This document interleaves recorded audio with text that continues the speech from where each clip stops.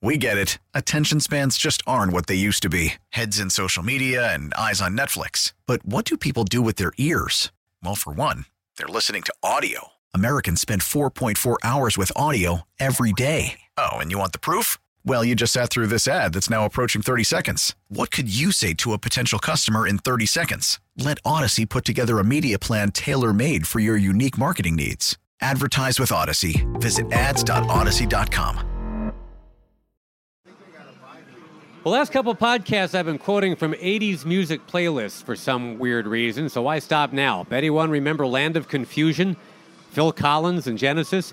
That's the smart play for Wednesday. An illegal substitution penalty is 5 yards in football. It's what Alex Cora maintained happened in the weirdest eighth inning of the year to date. Tampa Bay manager Kevin Cash tried playing a shell game with his personnel to keep his left-hand pitcher around without having to face Mookie Betts. A garbled mess ensued, and as the adults all stood around looking at lineup cards, 8 pitches were thrown in 31 minutes. Rate of play. We'll attempt to explain this nonsense, which was part of a 3-2 loss in Tampa Bay, although I'm recording this podcast under protest. This is Sox Daily. It's your Daily Sox Podcast. It's your Daily Sox Podcast.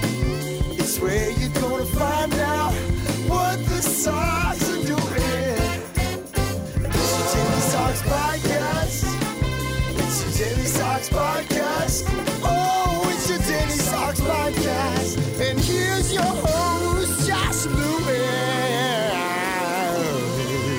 As Phil Collins not so famously sang, there's too many men, too many people making too many problems, and not much love to go around, nor any microphones to go around to explain to 20,000 paid customers and everybody else, like the announcers and fans listening, what in the wide world of sports is going on.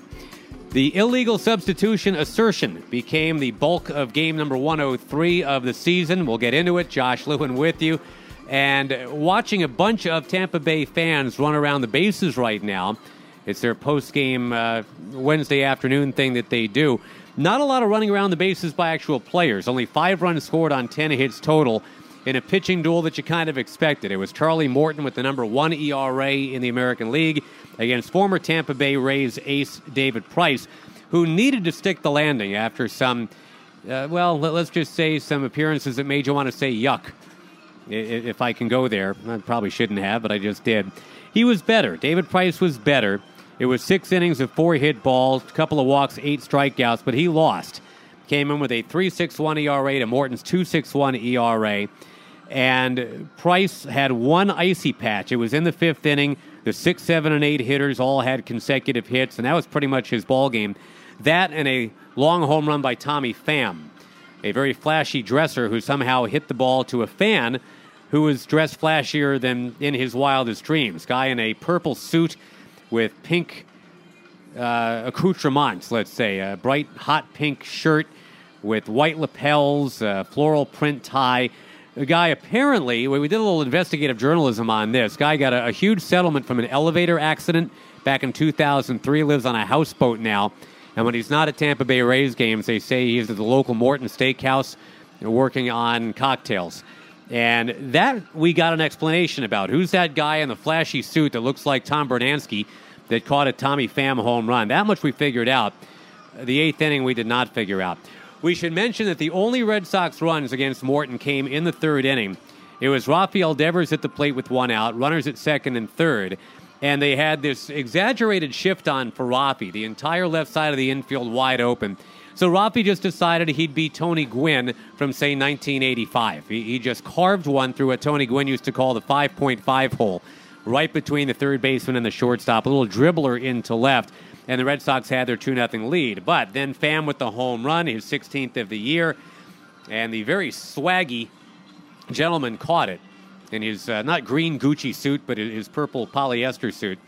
And that cut it to 2-1. Then against Price in the 5th, single by Brasso, the number 6 hitter, a wild pitch to get him to second. That ended up being a big play. Vasquez, I thought, could have blocked the ball. He did not. Joey Wendell with only his 9th RBI all year, base hit up the middle. And then Guillermo Heredia, RBI double. And he's a guy that actually hits lefties pretty well. Can't hit righties at all, but a guy that was just brought back up from AAA ends up with the game-winning hit. It was 3-2 in the fifth, and then Charlie Morton just went into shutdown mode to get to 12-3 for the year. Morton coming in had an opponent's batting average of 200, and we mentioned the number 1 ERA in the AL. He had just been smoked by the Yankees last time out, and you're hoping maybe there was like a residual effect there. Alex Cora knows Charlie Morton very well. They were together in Houston in 2017. Morton pitched for him on the All-Star team just a little while ago this year. This is a guy, I mean, it's nice that he's named Charlie because his uncle Charlie, the curveball, is phenomenal. Wasn't always that way. Used to be a two-seam fastball guy all the time. But now he's a four-seam fastball curveball aficionado. He's now got 97 strikeouts on his curveball this year because he had 5 of those in this game. That's the most in the American League by 20. Just an incredible pitch for him. And, okay, then you can get to the bullpen, and you think maybe there's a shot there. That's where it got weird, as the Red Sox were looking for their second sweep in Tampa Bay of the season already. Yeah, they'd come in 5-0 overall. And, okay, so here's the situation. My parents went away on a week's vacation. No, sorry. All right, seriously.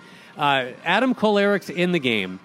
And he's going to pitch to the first batter of the 8th inning. That's his pinch-hitting Sam Travis, and it's a pop-out. Okay, no big deal. They don't want Kolaric facing Mookie Betts, but they want him to stay in the game to face Rafi Devers later. So they do the old switcheroo. This has happened before. We've seen it in baseball where you park a guy in left field or right field, this time first base. And a couple years ago when the Yankees did it, everybody freaked out. Rule 511A, once the pitcher is moved to another defensive position, the designated hitter is terminated for that ball club. As such, in that game, Aroldis Chapman replaced Matt Holliday as the number 3 hitter. Brian Mitchell took over at first base for Chris Carter in the 8th spot.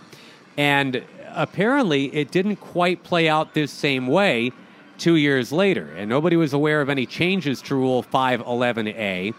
And here's the deal. Because nobody knew anything, everybody was just guessing. And I don't mean to go off on a rant here, Dennis Miller style, but why not give the crew chief a microphone? Isn't it so arrogant of Major League Baseball to not have an umpire explain something that's needing to be explained? I mean, even in a hockey, they say 2 minutes for tripping when obviously you've seen the pantomime call for tripping, and you saw a guy get tripped. They still get on a mic and say 2 minutes for tripping. This was way more confusing than that, and they still can't give umpires a microphone in 2019 where technology, I do believe, exists. I guess that's another topic for another time, but the speculation we had in the booth, we wondered if the first change was relayed to Alex Cora through the umpires, that Kolaric in the 9 spot, and then Cora calling attention to the subsequent conflict, the umpires realized, we should have told him Kolaric was in the 3 spot all along, and that's why Alex Cora decided to protest. Protests are never actually upheld, by the way, although on this very date, July 24th, that was the Pine Tar game, the George Brett freakout game with Tim McClelland, then a rookie umpire making a call that was, eventually overturned, but there was just way too much confusion, no explanation. And we'll get to Alex Cora in just a moment, as he'll take you through what he was told, what he was thinking. But the fact that no one in the whole ballpark knew what was going on, not the paying customers. And this was a field trip day at Tampa Bay. You had, probably 10,000 kids here. First of all, how boring for them, watching the adults stand around and argue about rules, or actually just discuss rules. We couldn't eavesdrop. Nobody knew what was going on. These kids are getting antsy.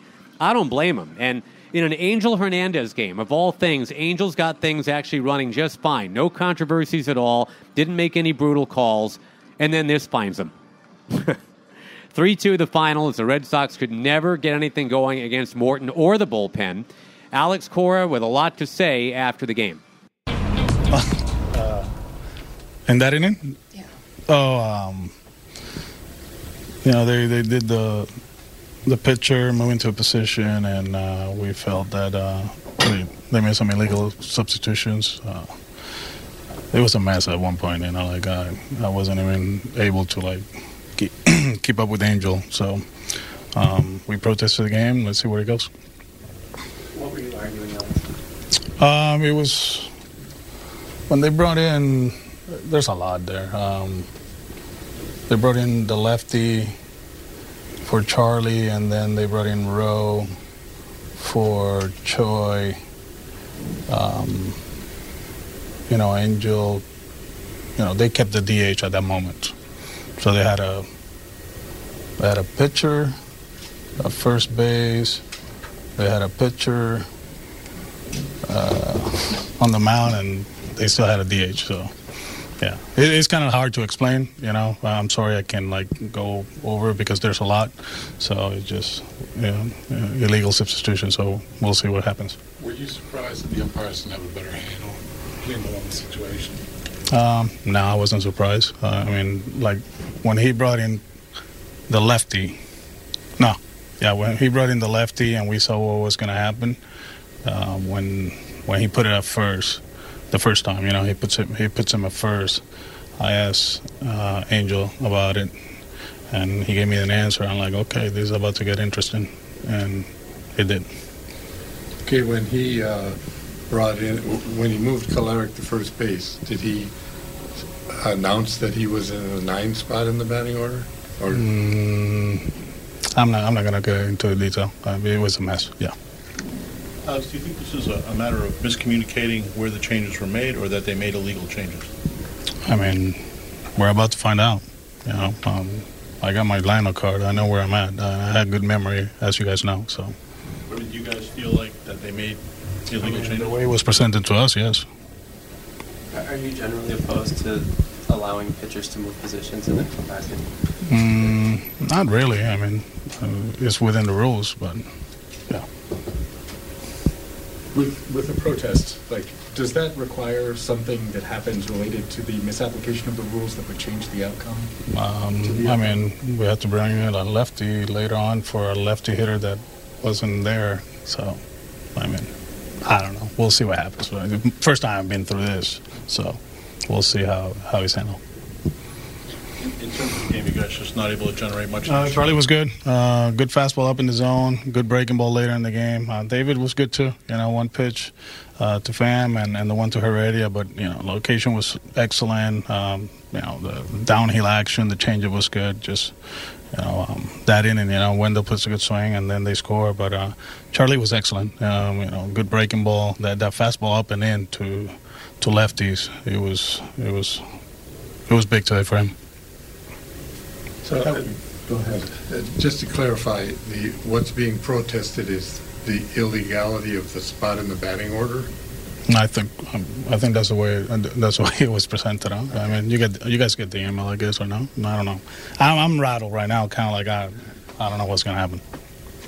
With the series as a whole, you always preach, win a series. Do you feel satisfied with what you accomplished here? We won 2 out of 3. We played good baseball today. We were one swing away from tying the game. We faced one of the best pitchers in the big leagues, and our guy is pretty good too. They went toe to toe, and we ended up losing the game. But it wasn't a bad effort. Was there anything particularly encouraging about the approach at the plate this series after what happened in Baltimore? We just had a bad day in Baltimore on Sunday. Besides that, we've been great offensively. So, we feel good about our offense, and we just ran into a great pitcher today. He made pitches. How do you feel going into the weekend against the Yankees? We're good. Yeah. It starts tomorrow. We know what's coming. They're playing good baseball. I feel we're playing good baseball, too. Yeah, from what I've read in the manuals and just hopping online and trying to figure this out, it seemed like the second pitcher that came in, Chaz Rowe, should have gone to the 3 spot for the DH at the time he replaced the lefty Kolarek initially. And then when Kolarek stays in the game as a first baseman, he assumes that number 9 spot, which was Ji-Man Choi.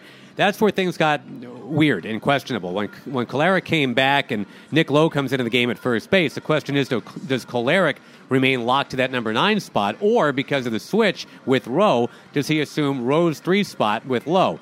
You had Rowe and Lowe confusion. And it's already confusing enough. They've got a Lowe and a Lau on this Tampa Bay team. They're spelled the same way, but pronounced differently. Everything in this game was just a little bit off. And I can't even say that about David Price. He was certainly better. The whole foul ball issue that has plagued him the last couple games, that did not pop up for him. I will ask you this, though. Shouldn't you expect more than 98 pitches out of David Price? we're in a pennant race kind of deal, wild card race. It's late July. I wouldn't mind seeing 110 from David Price, but 98 pitches through 6 innings. He ends up taking the loss. He's 7-4. Here is David Price. Felt pretty good early on. Honestly, I felt better as the game went on. Pham hit a 1-1 changeup out. Just kind of pulled it back over the middle of the plate. He put a good swing on it, and ran into some more trouble there in the 5th. Just the single, try to make a pitch to Wendell, and I think it hit the back of the plate and just stayed down and went under Vasquez's legs. Threw a fastball away to him. He shot it to center, and then a double by Heredia. But after that, was able to make pitches and keep him right there and keep us in the game. David, how surprised were you that ball went out? A little bit, but that's baseball in 2019.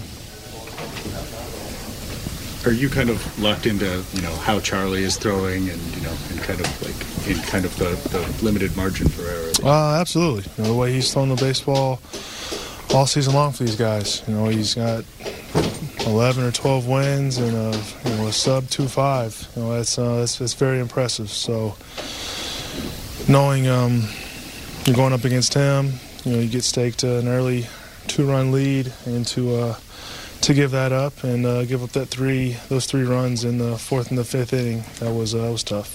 David, what was your view of what happened in the 8th inning? Long delay. I don't know the rule book like that. I don't know. That was a very long time. 5-1 at the Trop now, as it turns out, and they'll head back 1 game behind Tampa Bay. Tampa Bay is now 58-47. The Red Sox are 56-47. And here come the Yankees. 8 of the next 11 against the Yankees. So, you wanted to get away in a really good mood. A sweep would have done that. But you got to maybe channel this anger and confusion and get this done. It'll be Porcello against Tanaka Thursday. Porcello of late missed a run support. They've given him 13, 10, 10, and 17 the last 4 starts. Cashner against Paxton on Friday. Eduardo Rodriguez, 12-game winner against CC Sabathia Saturday late afternoon. Sunday in the ESPN night game at Sale against Herman. And by the way, the Yankees and Twins are playing one of those ESPN Wednesday night games, so they won't be arriving until probably 4 a.m., 4:30 a.m. on Thursday morning. So at least it'll be a tuckered-out Yankees team, a bleary-eyed Yankees team. They had that incredible game on Tuesday night, the 14-12 game, probably the game of the year in baseball. This one, Wednesday afternoon, wasn't the most interesting game of the year in terms of what was on the field, but in terms of learning Rule 5.11a, it was the most interesting game of the year. The Red Sox fall by the final of 3-2. This is Josh Lewin. Appreciate you very much, and we'll have another podcast for you tomorrow. Take care. Bye-bye.